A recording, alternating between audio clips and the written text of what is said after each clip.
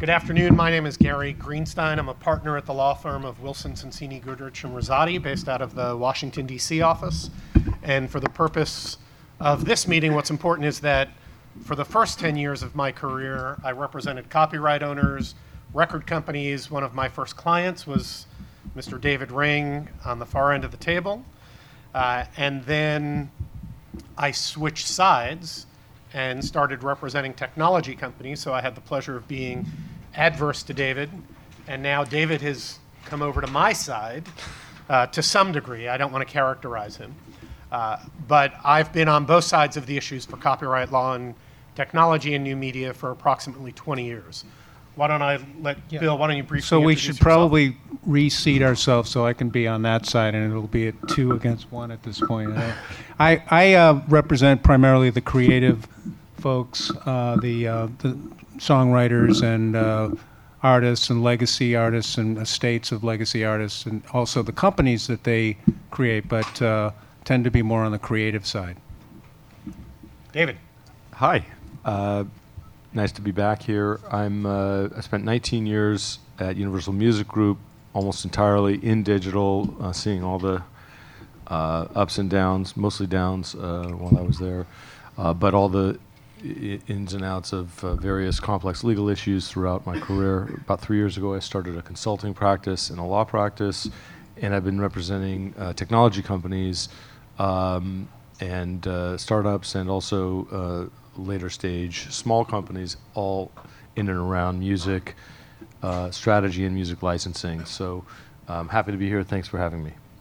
So let me first say, and I'll probably repeat this if more people come, nothing that any of us say can be attributed to our clients. We are speaking in our own individual capacity. You can tweet, you can post on social media, but you cannot say that so-and-so lawyer for blank says blank. We are here talking individually, and we're imparting wisdom without it being attributed to anybody. May I just add to that, Gary? Yep. Sorry. And some of the opinions may in fact be opinions that we are deciding to take for educational purposes and may not in fact reflect our opinions. Right, so we only take the positions that we're paid to take. We're great attorneys. And I did give them assignments, so don't even try to read between the lines as to what they're doing. For the purposes of a dialectic here, I've asked them to take positions that will make the panel more educational. So, survey, how many people here work for technology companies that use music? How many people represent copyright owners that license music? Andrew, raise your hand up high. Okay. How many represent labels primarily? What about music publishers? Any investors? Talent, how many artists are there in the room? Okay. Well, we have a good cross-section. What we're going to try to do is cover a number of hot topics that are percolating throughout the industry right now. We will also leave time for questions at the end. If you do have a burning question and feel the need to jump up and raise your hand, at my discretion, I may allow a question to be asked, but ideally we'll hold it to the end. So the first issue, consent decree modification. How many people know what the consent decrees are, if I use that terminology? So some people have not raised their hands. A consent decree is an agreement between, in this case, the United States Department of Justice and each of ASCAP and BMI. So there are 2 consent decrees. And basically they require certain behavior limitations on behavior by ASCAP and BMI. And the unique issue with ASCAP and BMI is that they are joint selling entities. Some people might call it a cartel, but in the words of antitrust law, you have competitors coming together. They are creating a new product. That's what the Supreme Court of the United States held. And they collectively set prices. Now, typically, competitors coming together to set prices would be a violation of the antitrust laws. But because there was deemed to be a pro-competitive benefit of a new product being offered by them, the collective works of all of the members or affiliates, depending upon if you're ASCAP or BMI, it was held to be permissible under the under U.S. antitrust law. What happened within the last, I guess it's 5 years now, you had EMI Music Publishing was the first. wanted to withdraw certain rights from the PROs. And they wanted to license digital music services directly. So typically, if your works were in a PRO, the PRO would license public performances on your behalf. EMI threatened to withdraw. Each of ASCAP and BMI agreed to modify their rules to allow EMI to withdraw rights solely with respect to digital services. And I'm giving you a very abbreviated overview. There are lots of nuances here. They were in the middle, ASCAP and BMI were in the middle of a rate court proceeding with Pandora. Pandora challenged that that decision by ASCAP and BMI to allow partial withdrawals of rights. There were determinations by the ASCAP rate court judge, so the judge that oversees the ASCAP consent decree, and by the BMI rate court judge overseeing the BMI decree, that essentially held you could not be partially in the PRO and partially out. You were either all in or all out. And the rate court judges came to the same conclusion through different ways. In the case of ASCAP, they found partial withdrawals were illegitimate and all of the works were still in. The BMI rate court judge held that partial withdrawals effectively took you entirely out, and that created a bit of chaos. The PROs, after these rulings, then went to the United States Department of Justice to see about modifying the consent decrees. And that started a 2+ year process where the DOJ sought public comments, had meetings with various stakeholders, established a set of principles that they thought they were going to adopt. And during the course of that process, there came up this issue of what's called fractional licensing. How many people know what fractional licensing is? Okay, so we have to do education on that. David, do you want to explain fractional licensing? Sure. Many songs are written by more than one writer, and those writers often have a different publisher and a different PRO that they're affiliated with. So that's what we call a split work.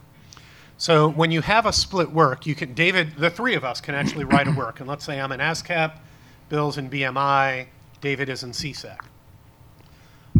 The question asked by DOJ was, if I, as a member of CSAC, am a co-writer with these two individuals who are not members of ASCAP, can a licensee of ASCAP use my work or our joint work without going to BMI and CSAC to get the remaining rights? So imagine we each have a third.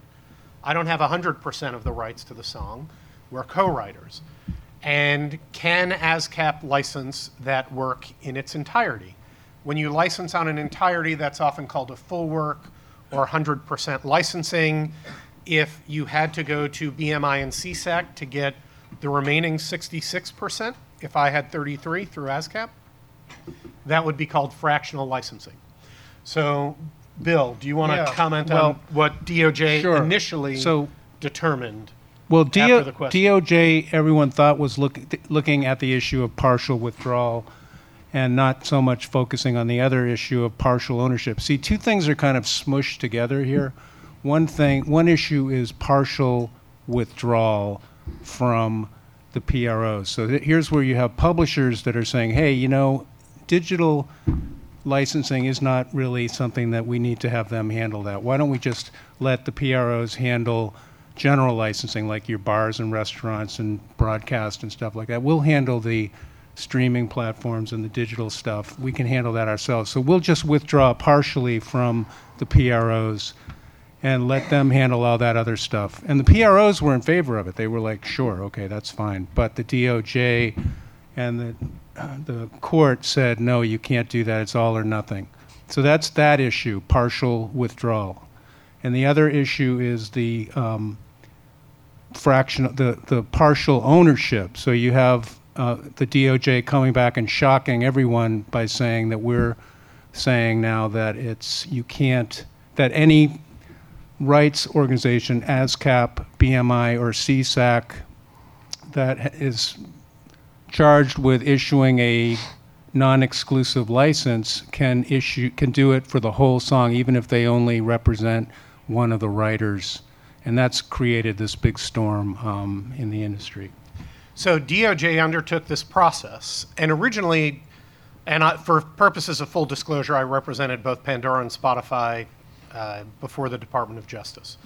And initially it looked as though DOJ was going to modify the decrees, and there were going to be a series of conditions that they were going to impose on ASCAP and BMI.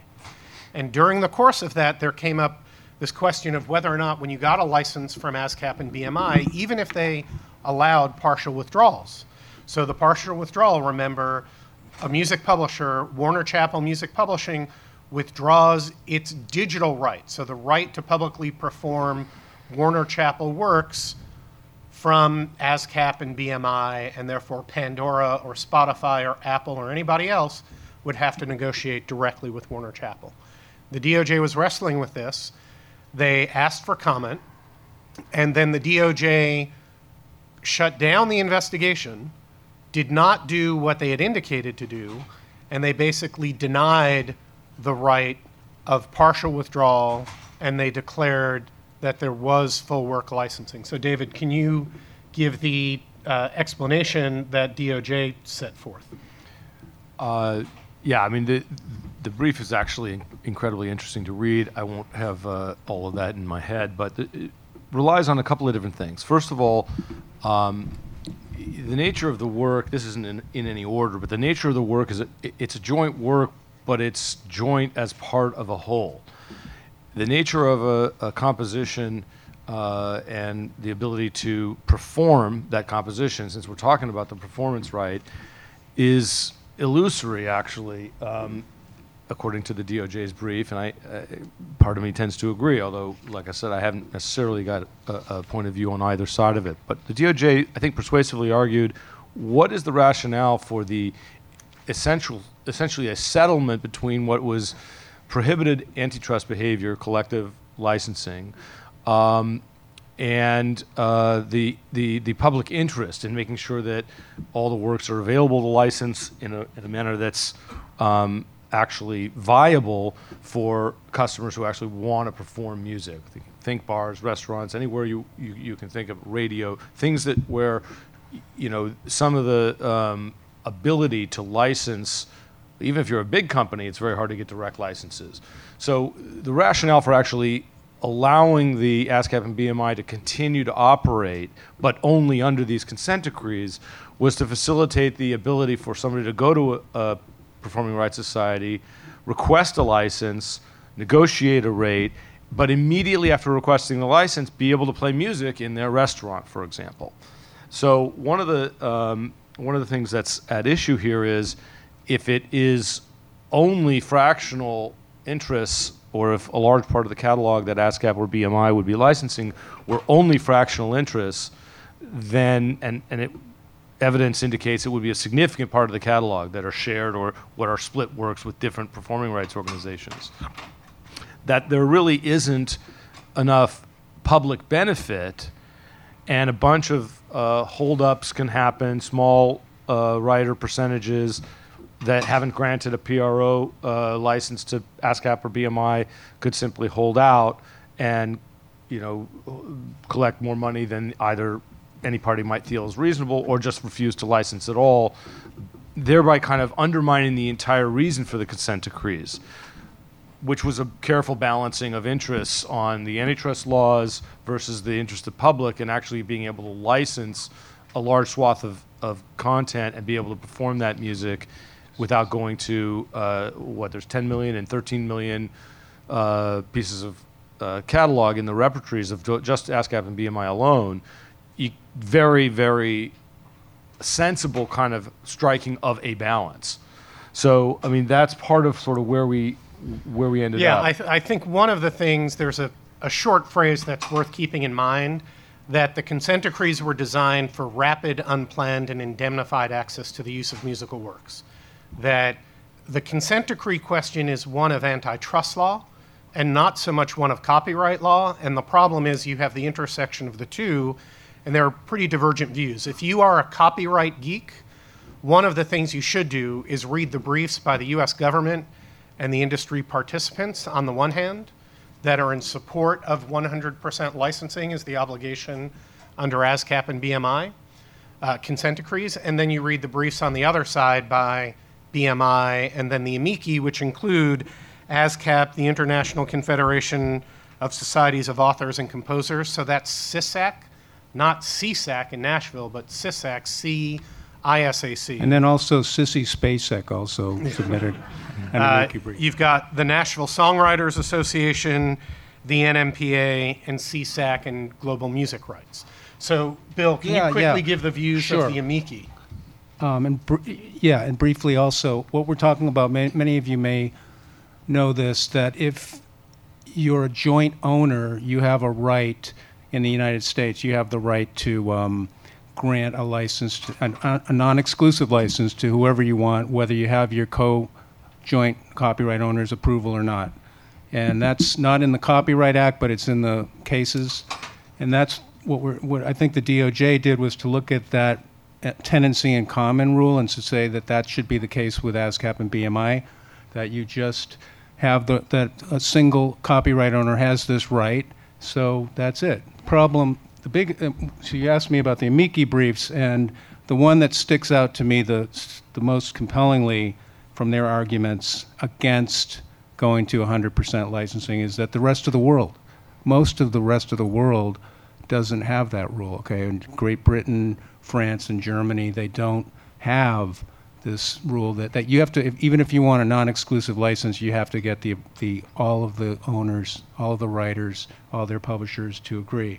So we have a disagreement here as to whether under international law, whether that makes a difference or not, but I think there's enough of it's a cold, cold world out there in the copyright, in terms of copyright infringement lawsuits, and you want to cover yourself in warm blankets and get the blanket license from ASCAP, BMI, and CSAC so that you can feel like you have insurance against a copyright infringement. And that's what's in these amici briefs. They talk about various reasons why, and the one that struck out to me most compellingly was the rest of the world. In other countries, they might not recognize this, and you may have a writer in England who has aligned himself with ASCAP, and if you just go to BMI and get that license, it may not cover you. Other people, you may disagree with me on that, but I think many people have looked at it and said that's too much of a risk. So even if it became the law of the land that it was 100% licensing, I think people would still want to get all of the blanket licenses. David, so part of the issue with the consent decrees is that you have two regulated PROs, ASCAP and BMI, and by regulated I mean they're subject to these consent decrees. You have two unregulated PROs, CSAC and currently Global Music Rights, or GMR. CSAC entered into essentially a 20-year private decree when they were litigating against the radio and television music licensing committees. But you have GMR out there, which has about 80 writers, including Eddie Vedder, Bruce Springsteen, some very Pharrell, Bruno Mars. I did Ziggy Marley's deal with them too, so don't leave him out. But so GMR obviously does not want someone to be able to use a Bruno Mars work where Bruno Mars co-wrote with someone else, and let's say that co-writer is an ASCAP, but a licensee can go to ASCAP, get the rights, and not have to deal with GMR. Is that the right approach? If you're having a collective licensing entity, should there be 100% license here? Should someone be able to go to get the rights to Bruno Mars if he co-wrote with an ASCAP writer without having to go to GMR?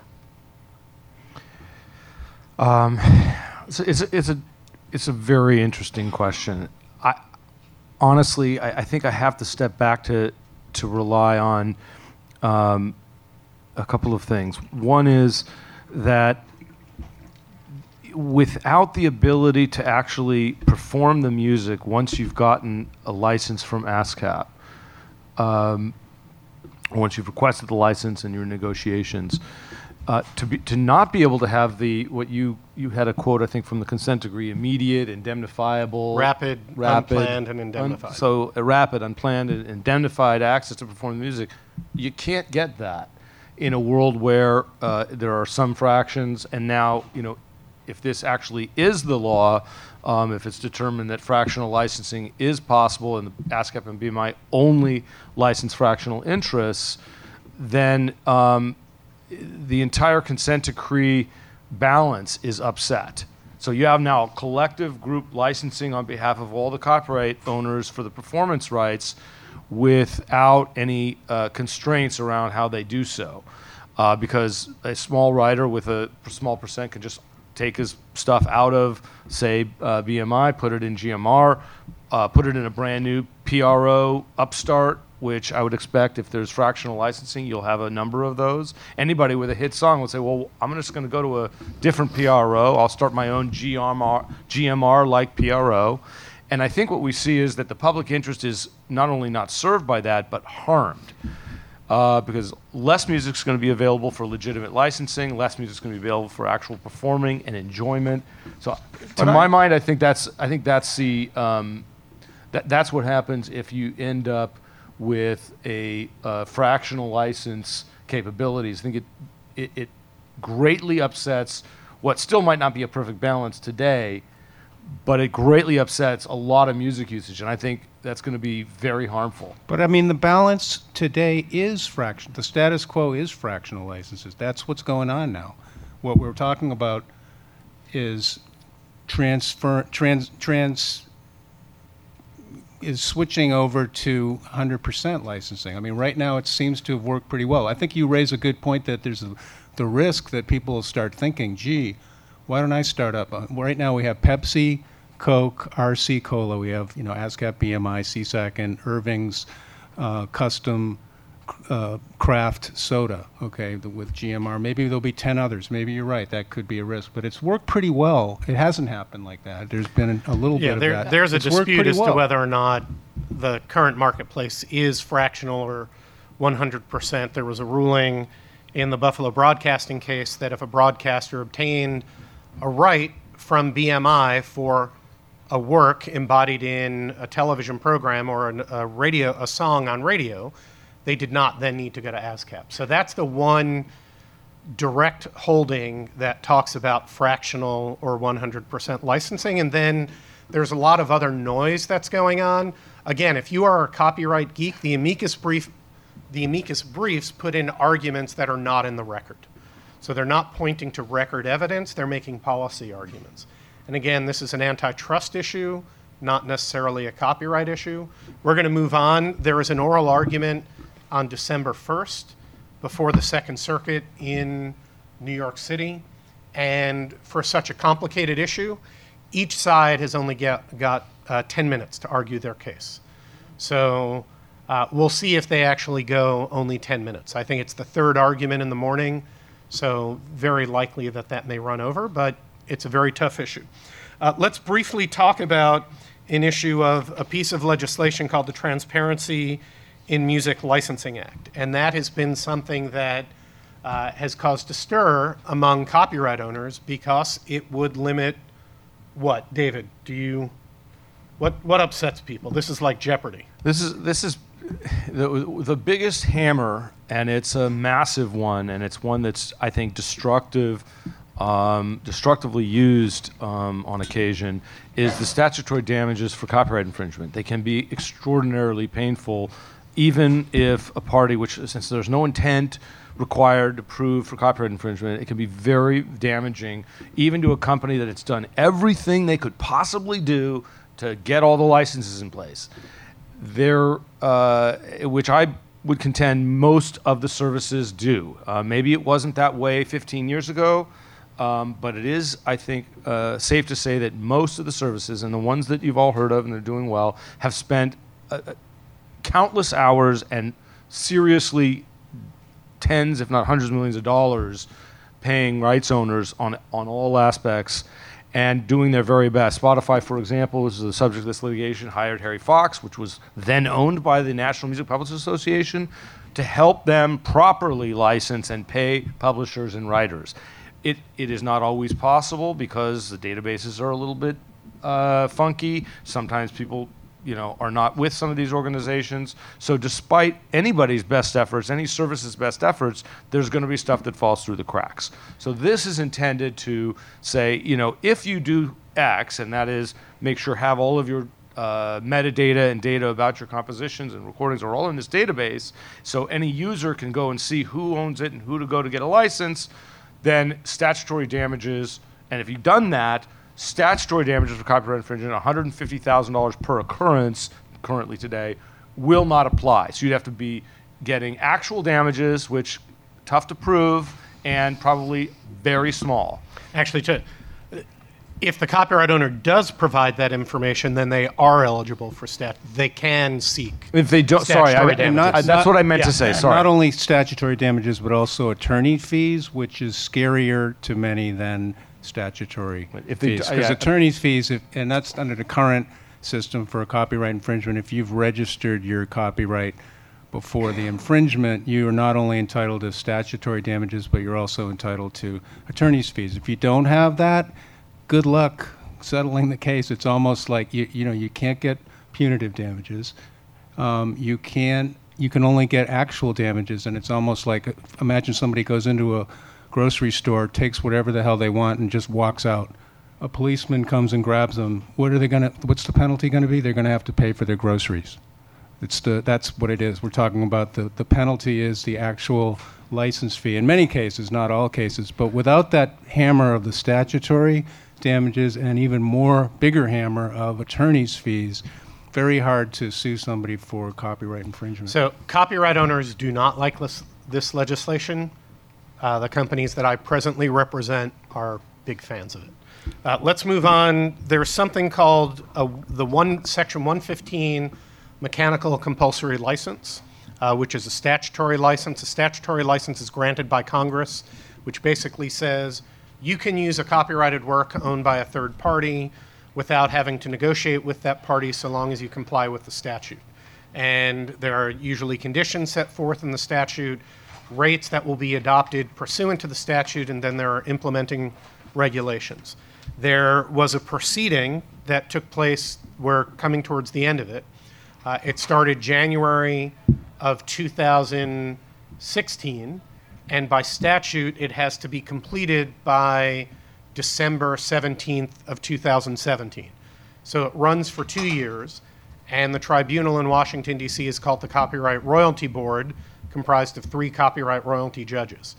We are awaiting their decision. This is for the right to engage in interactive streaming or digital downloads.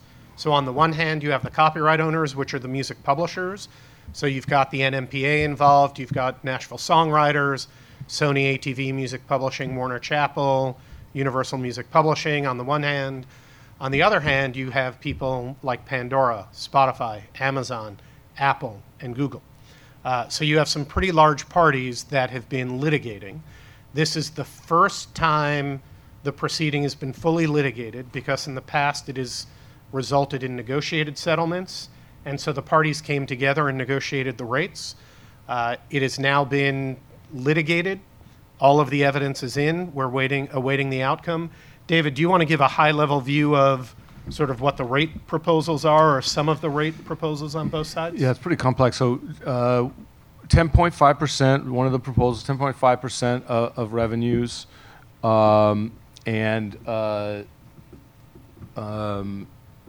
there's some deductions which I think are reasonable in my view, but for things like App Store fees or Actually, other- that's not currently deducted. Oh, Oh. you mean in so? the new in Yeah, so currently, services, there are lots of different rates for different categories, but a good rule of thumb is that you pay 10.5% of revenue if you're a service, and you subtract out the performance royalties.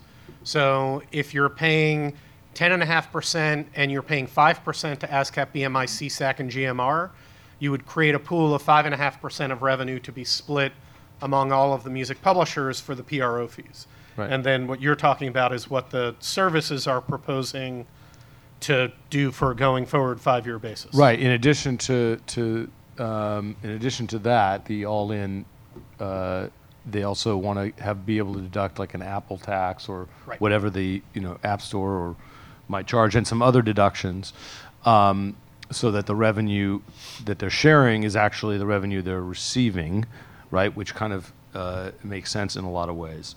I can talk about the other side. Sure, go ahead. Yeah, on the copyright owner's side of it, the proposal that I read was the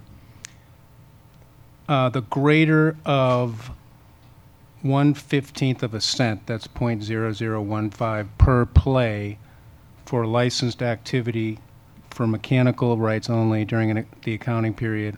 The greater of that and I'll break this down for you, or $1.06 per end user per month. I think it's very aggressive, very, very aggressive. Just think about the dollar. What are we talking about Well, here? wait, first of before all? you go into that, what about performance royalties? So under Okay, the and that's current only regime- mechanicals. That's Correct. only on the mechanicals. Generally, what we're talking about here is a bundle. For you people who are on the tech side, you're looking to license a bundle of, on the publishing side, forgetting for the moment about dealing with the label on the record side, but you need a mechanical and you need a performance. And we can get into a long discussion, which we don't have time for. Why do you need a mechanical anyway? But it's worked out that way. The publishers were at risk of losing out on this thing called a mechanical royalty in the streaming age because there's not going to be any more sales. So they managed to work it out where by convention, not by law, Apple or Spotify will split up the publishing royalty in half. So half of it is called a mechanical and half of it is called a performance royalty. So all we're talking about right here is the mechanical part of it, and this is quite a hefty. I mean, I'm all for the creatives and the songwriters, but I think it's just you're talking about $1.06 just for the mechanical part of it. So for both mechanical and performance, it would be $2.12 a month. So if you're paying $9.99 a month for Spotify, $2.06 of that is going to be. Well, actually, it's not exactly 50-50. The thought is that at least currently, the pretty PRO close. fees are about 5% of revenue. The $1.06 works out to just over 15% of revenue on a $9.99 subscription. If the service only receives $7 out of the $9.99, it's actually a higher percentage. But then what you're doing is you're adding those costs. So let's say you're paying 20% for the mechanical and the publishing, roughly double the current 10.5%. And the record companies are receiving, David, are you at liberty to discuss? Yeah, it's somewhere between 50 and 60% of revenue gross, no deductions. Labels only, yeah. Yeah, so if you are paying the labels, let's say 57%, and then all of a sudden you're now going to pay 20% on publishing. You're now talking about 77% of revenue to operate one of these interactive streaming services. So you can imagine why the services complain, but to be fair, because there are publisher representatives here, there's a view that the amount of money is just too low. And what Bill was talking about, one of the big issues here is mechanical royalty income has gone down. So when we talk about that, mechanical royalties are always paid when people were selling CDs. So David, do you want to just explain, or Bill, why don't you explain just on a sale of a CD, how did it work? What was the mechanical royalty? Well, I mean, on it was great Without in the old controlled days. compositions, just straight. 9 cents. 9.1 cents. 9.1 cents. If it was a full rate. And that was great in the old days. And you sold an album that had one hit song on it, and you'd be getting a mechanical on 12 songs. And it's a threat to the publishing industry to sort of see the end of all that and the decline of all that. And with streaming coming in, it was like, wait a minute, we don't even need mechanicals anymore because it's not really a reproduction of something. It's actually more like a broadcast. And so they didn't let the courts decide that or let the legislators decide that. They just decided amongst themselves. And I think that it's the case that Apple will pretty much divide in half that royalty and call half of it, maybe not exactly Well, half they of don't. it. Yeah, I mean that's an issue. It's for the and right it's a companies. fiction in a sense, I think. Although maybe it'll get litigated and someone will decide that there is actually a reproduction. But for a streaming, in any event, you've got.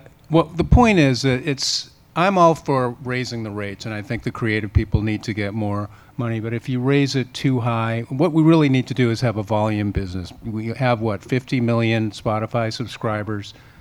We need hundreds of millions of subscribers all over the world, and you're not going to get $9.99 in West Africa or something or in El Salvador or in Mongolia or wherever. You got to get the whole world. There's maybe going to be 6 billion smartphones by 2022. I don't want to digress too far here, but Yeah, you know, why don't we get back online? but the point is that if you have too aggressive a proposal here and it raises that bundle, and the publishers get a much bigger chunk because they're getting 1/5 of what the labels are getting under the current. They're not too happy with that. They're getting under streaming. They're getting 1/5 of what the labels are getting. So, if you increase that too far, it's going to just raise the cap, and you're going to be paying $30 a month instead of $9.99 a month. And frankly, the consumer's probably not going to pay that. The question is, what is the consumer willing to pay? This 5-to-1 ratio between the sound recording and the musical work, though, when David and I worked together before we were adverse and now we're kind of together again, the argument was that the record companies should get paid more than the music publishers because the record companies invest more money, they take greater risk, they have fewer income streams, and so they have to recoup from fewer streams of revenue. So that's part of the reason. But mid-December is the date that you want to mark in your calendar because it could either be highly disruptive. If the rate is too low, the publishers may go to Capitol Hill. If the rate is too high, the services may go to Capitol Hill. If the judges kind of punt and keep it status quo is often easy for people because they've learned to live with it. But that is a big issue coming down the pike. Let's talk about Section 115 litigation. So how many people are aware of lawsuits that were filed against Spotify recently, and then David Israelite and other music publishers talking about how Spotify has declared war on the music publishing industry? Okay, so a well-informed audience. David, do you want to explain what that is about? Yes.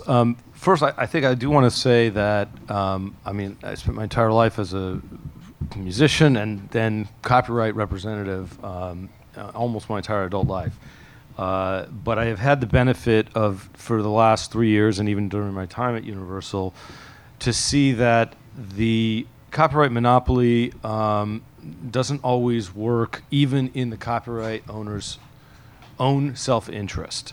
That is to say, sometimes the desire to get more and more and more, we used to be at 50%, then it's 52 and 55 and 57, 57.5. There were some record companies asking for 60 or even 62. It's not that you were ever that unreasonable. I was never that unreasonable. I actually felt, to be honest with you, I actually felt all along that the customer focus has to be, front and center in determining what all these rates are, because the copyright owners have massive amounts of leverage. But the question is, should they really use all that leverage to their maximum extent if, in fact, that means you have unhealthy customers, or the only customers that can actually afford to lose money and run a music business are the highest market capitalized companies in the world, like Apple and Amazon and Google/YouTube/ next to Facebook. Spotify, fantastic company. I've loved them. Disclosure, I have represented them. I've known Daniel and Martin for a long time, and I can tell you they're not in it to build a money-losing business. But no matter how hard they try, they're not making money, and they're getting hit with all these lawsuits when they have absolutely tried in earnest and in good faith to get licenses. The fact is if you can't get all the licenses and no one can do it perfectly, I don't think there's anybody that probably doesn't have a bunch of gaping holes. But when you get as big as a company like Spotify, you're going to have problems.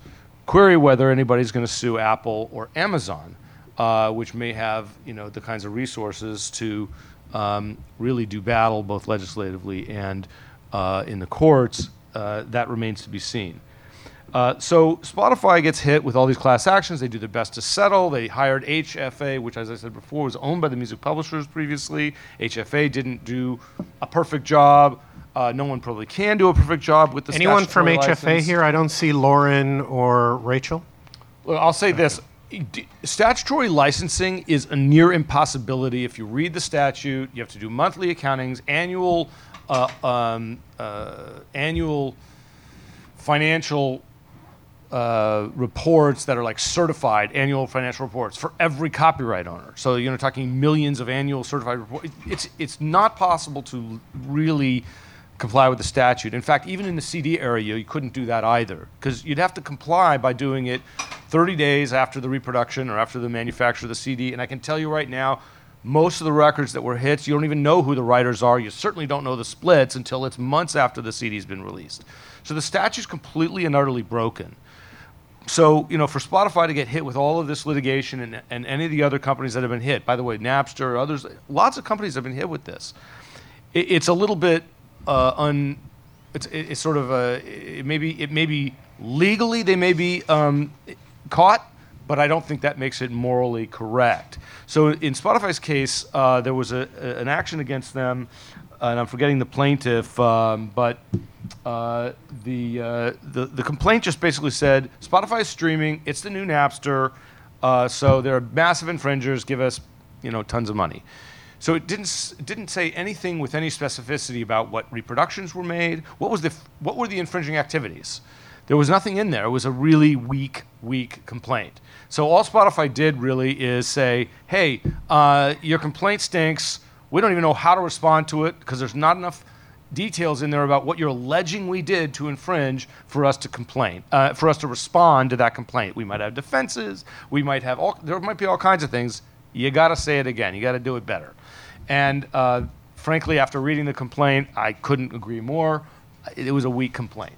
So that's it. They just basically say, hey, your complaint's not good enough.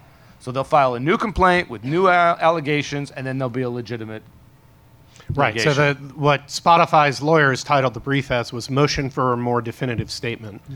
And the music publishing community thought that Spotify was taking the position that Spotify was alleging that a mechanical license was not required for an interactive stream. That is an interesting issue as to whether or not there is a difference between a non-interactive stream and an interactive stream. And the reason why interactive streams, by industry acceptance for the most part, gets paid a mechanical royalty is that interactive streams are viewed as substitutional for people having bought CDs. So as we talked about earlier, if people bought CDs, there was the 9.1 cents per song, the composition, that was paid to the copyright owner. And if people are not buying CDs because they can go and subscribe to Spotify and they can hear the entire album Born to Run by Bruce Springsteen, well, then the publishers are losing out on that money. So you can understand why publishers want mechanical royalty income for interactive streaming. There are technical issues about whether or not server copies result in a reproduction that should be compensable at a full rate of, whether it's 9.1 cents or 0.0015 cents or, essentially $1.6 per subscriber per month. So that, I think there was a lot of noise about that issue, but maybe not so meaningful in the grand scheme of things. Yeah, I mean, I think the noise was reading in stuff that wasn't in the actual paperwork itself before the court, and reading intent and direction. And I think it was unfair. That press against Spotify was unfair, in my view. Right. So pre-72 sound recordings. Bill, what is a pre-72 sound recording? And why has it been in the news? And since we were here, how many people were at this panel last year? I know Debbie was. You weren't here last year? I always count on you being here. So around this time last year, there had been 7 different lawsuits brought by 4. These are class action lawsuits, 4 different plaintiffs, 5 jurisdictions: New York, California, Florida. What are the other 2? Okay. No, they were Georgia, Florida. So what are we talking about here? Really, what we're talking about is, hey, maybe the attorney and these nominal class action plaintiffs saying maybe we can find a way to make a lot of money here because before 1972, by the way, February 15th, 1972.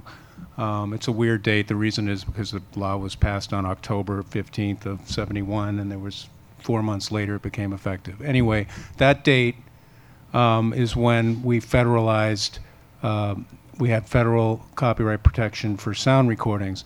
A little weird that it wasn't included in the 1909 Act, Copyright Act. In England, they've had it since 1911. The Imperial Copyright Act of 1911 had 1909. no 1911. The- 1909. oh, which- 1911. The Copyright Act 1911 in the UK. Oh, And all of the British, what they call the British Reversionary Territories, which are the colonies from Canada to Australia to Singapore to Jamaica, have had copyright protection for sound recordings since 1911, most of them. The U.S., for some reason, and we could get into a long discussion about why, hasn't we had won't. it, which we won't. we're going straight to. It's all big bad. 372 It's sound recordings big and why is it an radio, issue? big radio. But anyway, from the time of the competition between the talking machine and the radio as home entertainment back in the early 1900s till now, it's been a fight between big radio and record business, and big radio has been winning most of the time. Anyway, we won't talk about it though.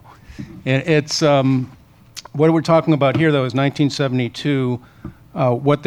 These clever attorneys, mostly it was Richard Bush, figured that there's these state laws that may apply, and so they brought these actions and said that the state unfair competition laws might actually give us a right to a kind of a copyright to these sound recordings. That hey, maybe will even give us a right to broadcast royalties, and so that's what's been going on. And those cases are still, some of them are in a hibernative state. Others, we've had some rulings actually in New York. The key ones are New York and California. So in New York, you had the Second Circuit calling on in both New York and California, the federal appeals courts have called on the state supreme courts to interpret those laws, those unfair competition laws, those kind of quasi-copyright laws in those states to say, hey,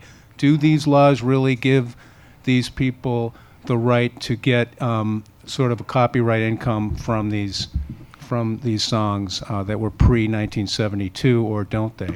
And in New York, they said no. The court said no, and we're waiting in California for a result. yeah, David. Just want to give a little bit of sort of a high level kind of background that covers a few things that are I think of interest generally that set the stage for all the stuff that Bill's just talking about. So first of all, if it's pre-72 and it's not covered by the federal copyright law, then do you have to pay a pre-72 copyright holder?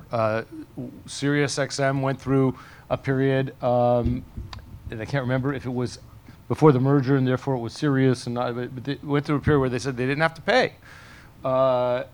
So then there was that was sort of a big deal. Like, gee, that doesn't make any sense, right? Just because it was pre-72, I think they should have to pay. Well, if they're not paying and they're using, well, aren't they copyright infringers?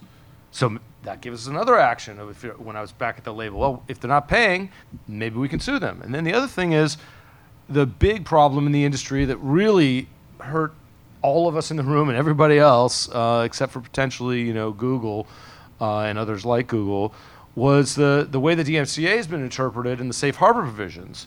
So then the question is, if it's DMCA approval and safe harbor provisions as set forth in Viacom basically give a massive, massive disability to the music business, maybe you go ahead and find the infringement at the state level where there is no DMCA safe harbor because it's not under federal protection.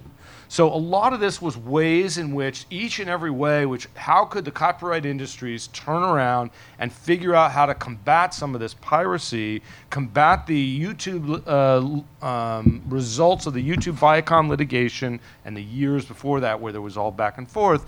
And this was a kind of a power play, a strategic power play. Of course, and I'll tell you this just because it seemed so obvious to me at the time, I was around the table when we were all talking about this, and I raised my hand and I said, well, okay, let's say all your dreams come true, and we win the copyright infringement case, and there's no safe harbor, and isn't this just going to end up federalized at some point? Isn't somebody just going to say, well, that's ridiculous, these people should be paid, it should be under federal protection? And of course, that is what is at least currently being proposed as the Classics Act from Congressman Nadler. I said Nagel, Nadler. Jerry Nadler. So Jerry Nadler has a piece of legislation called the Classics Act, which essentially seeks to federalize. But it's actually interesting. It's not federalization of the copyright. It's federalization of the obligation to pay royalties in order to avoid a suit for damages. That's interesting. So- Okay, so a very important distinction. Yeah. So, if you go too high level, you miss the real legal issue there. But the overarching point is that inevitably, every time you find a way to do a shortcut, or there's always some push or pull from the other stakeholders. And so I expect I would think this is going to work. One reason why the labels might be opposed to it is that if you federalize these earlier 1960s sound recordings, you're going to have a lot of termination notices that they won't get right now because they don't have termination notices under state law. So that's the reason why they're not going to want to have that. But it's an interesting case, and there's one case in that group that's the most interesting called ABS versus CBS. Yeah, we're not going to, because we're down to a few minutes left, so I want to go for questions. One case that I do want to put on people's radar, which is an interesting one, again, if you're operating internationally, if you're a foreign entity and you're making content available in the U.S. or you operate in the U.S. And you make content available outside the U.S. called Spansky, S-P-A-N-S-K-I. So that is a case where you've got a Polish entity making transmissions into the United States, sued by an entity in the United States that has the rights to the content from Poland for the U.S. market. And the question is whether or not there's a violation of U.S. law. And actually, it doesn't sound interesting, but if you start thinking about representing a U.S. company and they're not geo-filtering and their content is available all over the globe, should you have to go to every single territory where 10 people might come to your website? Why don't we go to questions? Is there a microphone? Debbie is always my first. You spoke about Jerry Nadler, whom I saw speak last week, and I've seen him so many times he now knows me because I always go up to him. You didn't mention the Fair Play, Fair Pay Act? Nope. Because the Classics Act is kind of connected to it. Correct. So the Fair Play, Fair Pay Act, which, if it passed, would finally have terrestrial AM/FM radio paying Right. some kind of royalty for the public performance of sound recordings. My understanding from him and also from Richard Burgess, the head of A2IM, who mentioned last week at an A2IM party that they are making great progress in their discussions in Congress. Nadler and our lovely Marsha Blackburn are the co-sponsors of the Fair Play, Fair Pay Act. I understand it's moving along, and I wonder, and it's a good possibility that it might actually happen. So That would be amazing. I mean, what you might know about where that stands, because the Classics Act then would actually get the pre-72 sound recordings also paid the public performance royalties for radio, and the neighboring rights money that's sitting in black boxes around the rest of the world for U.S. artists who can't get paid for their play on radio outside the U.S. some of those U.S. artists can get paid, though, if They have to live in not necessarily, not at all. No, I mean, it depends on the countries. It's all different, but in many lucrative countries like France, Germany, Sweden, even the UK, it's if the recording was commissioned by a label that's outside of the U.S. in one of those countries, then that artist, even if they live in the U.S., in Switzerland, you'd have to have a passport outside of the U.S., but in many territories, there are U.S. writers, and that's a huge source of income, neighboring rights income, and none of them get it here in the U.S. because of big radio. Yeah, I think if this Congress will pass any legislation, it might be a miracle. I'm not sure I would hold my breath, but even Frank Sinatra used to go up to the Hill every year trying to pass this. And progressive Democrat, that it actually crosses those political lines, and that the Judiciary Committee isn't quite so, that they're more... it depends on the power of the broadcasters and whether or not the broadcasters will accede to a new rate. Other questions? Here, and then Kurt. Thank you. I am a Recording Academy member, and tomorrow is our advocacy day in the districts, and we're all going throughout the country to our representatives. Mine is Jackie Spear, and many of you may know who she is, but she's on our side, and if we get all of these Congress people to say, yes, we will, I mean, we're hoping in all 50 states, then is there a chance? Is there a question, Linda? Then? Yeah, is there a chance it will pass if they all sign on and say, oh, yes, sure, we're all for the fair play, fair pay? It goes back to whether or not the broadcasters, remember in the Senate, all you need is one senator to prevent unanimous consent, and then you've got to get a vote. And it's very hard to get things through the U.S. Senate. Generally, not to mention a dysfunctional Congress. Kurt? Hi, Gary, you raised a question going into the questions. Whether if you have listeners in every region of the world in a country with 10 listeners, have you got to go to every one of those countries? You raised the question, but can you discuss the topic for a minute? You mean give an answer to that question? Sure. Yeah, I can tell you what Spanksky said. I can tell you what Spanksky said. Well, that's the district court. Now it's up on appeal. I think in general, most people will say that you need to get a license in the territory of reception. So that concept, so there's the territory of transmission where the broadcast or a webcast originates, and then there's the territory of reception, which are where your listeners are based. Most people will advise that you need to get a license in the territory of reception. When you're a small entity, you probably don't get on the radar of the foreign collecting societies or the rights owners in those jurisdictions. But I have many clients that have gotten letters from foreign PROs, and then the issue is, do you stop transmitting into that territory or do you try to negotiate?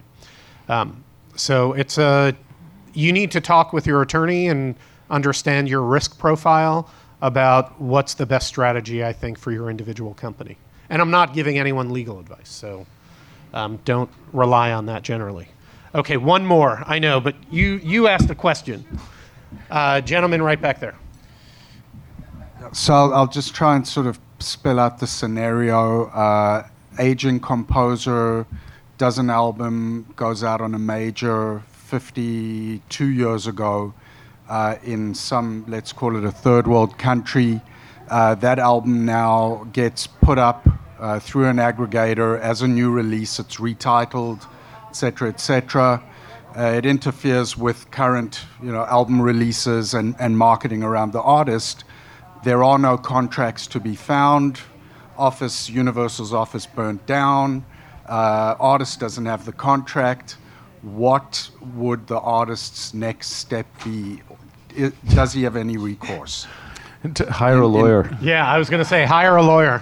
Okay. It's not the kind of thing that can, this is a very specific question based on extraordinarily specific facts, and I bet it would take an hour to get all the facts straight. Yeah, I mean, it obviously has to do with lifetime of sound recording copyright, but yeah. So, well, thank you all for coming again. For those of you who came in late, do not attribute anything any of us said to any of our clients. We're just here talking amongst friends and not in an internet-connected world. I'd like to thank my two... This panel never happened. Yeah, I'd like to thank my two panelists and Brian and Shoshana. Thank you.